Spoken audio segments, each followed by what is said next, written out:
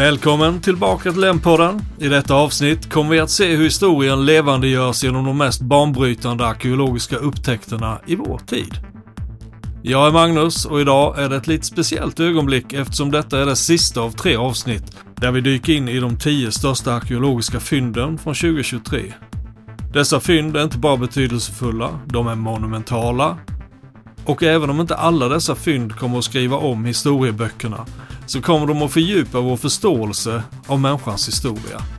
När vi gick igenom fynd nummer 10-4 korsade vi kontinenter, tidsepoker och kulturer och upptäckte mysterier och underverk längs vägen. Nu har vi kommit till höjdpunkten, grädden på moset av arkeologiska upptäckter. Var och en utmärker sig för sin unikhet, betydelse och den rena häpnad som den väcker. Ta dock detta med en nypa salt eftersom dessa fynd är rangordnade enligt min smak och intressen. Men nu kör vi! Nummer 3. Världens äldsta bok. 2023 gjordes ett betydande arkeologiskt fynd vid El Hibbe i Egypten som blev en utmanare till titeln som världens äldsta överlevande bok. Föremålet i fråga är en blygsam papyrusrulle som mäter 15 x 25 cm. Ursprungligen var den en del av en mumies svepning upptäckt i nekropolen El Hibbe 1902 av Greenfell och Hunt-expeditionen och senare överförd till universitetet i Graz 1909. Denna papyrusrulle daterad till cirka 260 f.Kr. började sin resa som ett bundet dokument som registrerade skattesatser för öl och olja, skrivet på grekiska med svart bläck. Intressant är att bladet togs bort från sin bindning och återanvändes först som ett brev och sedan målades med bilder, inklusive en som avbildar en son till den falkhövdade guden Horus. Det återanvändes slutligen som en del av svepningen för en mumie under den ptolemaiska perioden, vilket är 304-30 f.Kr. Det är ganska roligt när man tänker efter. Vi har slut på mumiesvepning och den här är inte klar ännu. Ingen fara, vi kan ta den här gamla boken och riva ut några sidor. Upptäckten av denna papyrusrulle utmanar tidigare antaganden om bokbindningens ursprung. Konservatorn Teresa Samit Lupi, som utförde rutinarbete på papyrussamlingen, märkte att rullen hade spår av bindningstråd, symaskor och ett mittuppslag, vilket tydde på att den inte var en del av en rulle utan en faktisk bok. Under antiken definierades en bok, ofta kallad codex, som ett verk med sidor limmade eller sydda samman längs ena sidan. Denna rulle föregår de tidigare kända böckerna med ungefär 400 år, vilket tyder på att bokens struktur existerade långt tidigare än vad man förutsatt innan denna upptäckt. Upptäckten är betydande eftersom den skjuter tillbaka bokbindningens ursprung med flera hundra år och ger en inblick i hur transaktioner och information registrerades och överfördes i forntida samhällen.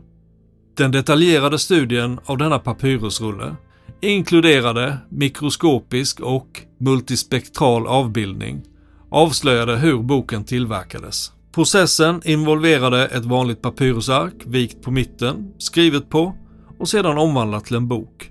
Bifolierna, eller enstaka ark vikta i mitten, fästes med tackets, ett flexibelt material som används för att sammanfoga 2 saker, som en modern ringpärm. Och här har vi en fotnot, jag kan inte hitta någon svensk översättning för tackets. Närvaron av hål för tackets att passera igenom, varav några fortfarande har trådrester kvar, och den symmetriska bläcköverföringen över det exakta väcket i mitten bekräftade att bifolien en gång varit bunden inom ett antikt manuskript. Denna upptäckt omdefinierar inte bara tidslinjen för bokbindning utan berikar också vår förståelse av forntida kommunikations- och dokumentationsmetoder.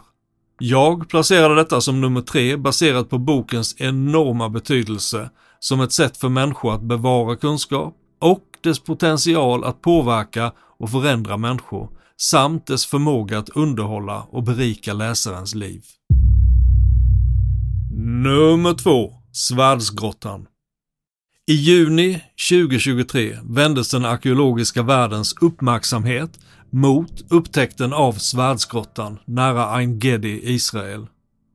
Detta anmärkningsvärda fynd anses vara den mest spännande arkeologiska upptäckten under 2023 enligt National Geographic. Men det hamnade bara på nummer 2 på min lista. Svärdsgrottan upptäcktes av Israel Antiquities Authority i en grotta i öknen nära Ein Gedi nationalpark, området vid Döda havet. I grottan fann man 4 romerska svärd och ett spjut som daterats till att vara ungefär 1900 år gamla.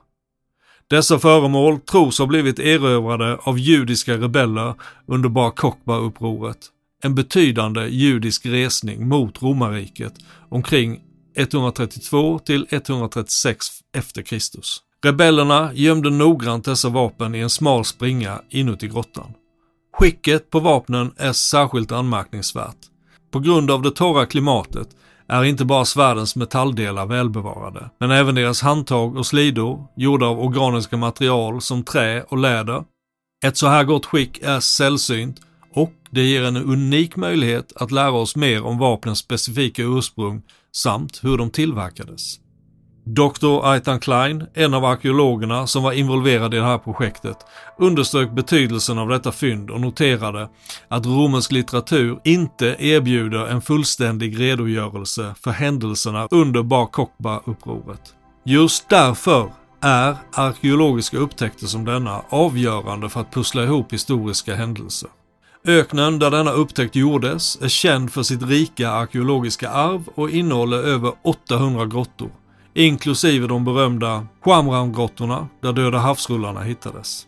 För att skydda och bevara dessa arkeologiska skatter är den judeiska öknens grottområde i fokus för ett flerårigt projekt som genomförs av Israel Antiquities Authority, arkeologidepartementet inom civilförvaltningen i Judeen och Samarien, samt ministeriet för frågor och arv inom Jerusalem.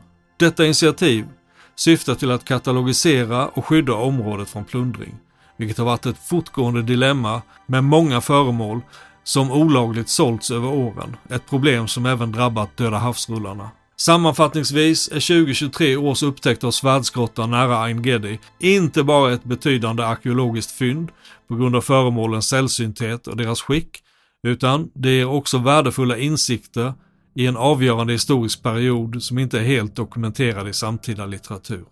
Det här fyndet var en nära konkurrent till att bli nummer 1 på min lista. Det är en fantastisk återblick till den judiska revolten mot romarna och skicket på svärden är inget mindre än fantastiskt. Men nu, över till nummer 1. Neros teater. Upptäckten av Neros teater, även känd som fiolspelarens teater, i Rom, är en anmärkningsvärd arkeologisk bedrift som kastar ljus över en fascinerande aspekt av den antika romerska historien. Teatern upptäcktes under byggnadsarbeten för ett hotell och var en gång en privat plats för den ökända romerska kejsaren Nero. Nero, som regerade från 54 till och med 68 efter Kristus, var känd för sina extravaganser och, som historien berättar, för sina personliga utsvävningar.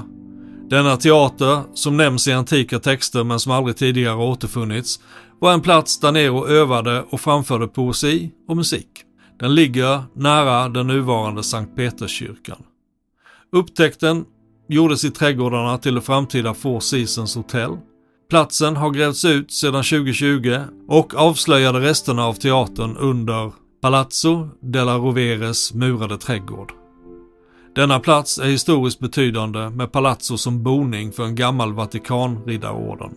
Teaterns rester inkluderar ett 42 meter brett halvcirkelformat sittplatsområde, känt som Cavea, och ett rektangulärt utrymme som möjligen används för att förvara kulisser och kostymer. Byggd under Julio-Claudianska dynastin omfattar dess design marmorpelare och stuckatur övertäckt med guld. Dessa eleganta dekorationer bekräftar beskrivningar som hittats i antika texter av författare som Plinius den äldre. Denna upptäckt är exceptionell inte bara för att den bekräftar existensen av Neros teater, men också för att den erbjuder en sällsynt inblick i en period av romersk historia som sträcker sig från romarriket till 1400-talet. Bland fynden finns glaskrus och keramikdelar från 1000-talet tillsammans med marmorpelare och guldpläterat puts. De föremål som kan flyttas från platsen kommer att överföras till ett museum. Teaterstrukturen i sig själv, efter en noggrann studie, kommer att täckas över igen. Detta tillvägagångssätt syftar till att bevara platsens integritet samtidigt som allmänheten får ta del av dess betydande historiska fynd. Att hitta Neros teater är inte bara en triumf när det gäller historisk arkitektur, utan också ett fönster in i det kulturella och konstnärliga livet i det antika Rom. Särskilt under regeringstiden för en av dess mest kontroversiella kejsare, Nero. Jag tycker det är lite synd att teatern kommer att täckas över igen, men jag antar att det moderna livet trumfar över antiken där. Det var de 3 toppfynden i denna miniserie och jag hoppas att ni har haft nöje av att lyssna på mina utläggningar om dem. Som förmodligen hörs är jag lite förkyld, men jag hoppas att inspelningen blir okej ändå. Nästa avsnitt kommer att handla om en historia som helt fascinerade mig som barn när jag såg en film baserad på... Ja, vadå? Ni får vänta till nästa avsnitt. M-podden finns nu även på Facebook om ni skulle vilja följa mig där. Kolla även in länkarna i avsnittets beskrivning om ni vill ha mer information om de här fantastiska fynden. Hur som helst, tack så mycket för att ni lyssnade. Det här avsnittet skrevs och berättades av mig, Magnus, och ni har lyssnat på M-podden. Hoppas vi ses i nästa avsnitt och här kommer ett lite roligt avslut, men på engelska eftersom jag inte kunde komma på någon bra översättning. Why are archaeologists so annoying at parties? They keep trying to date everything.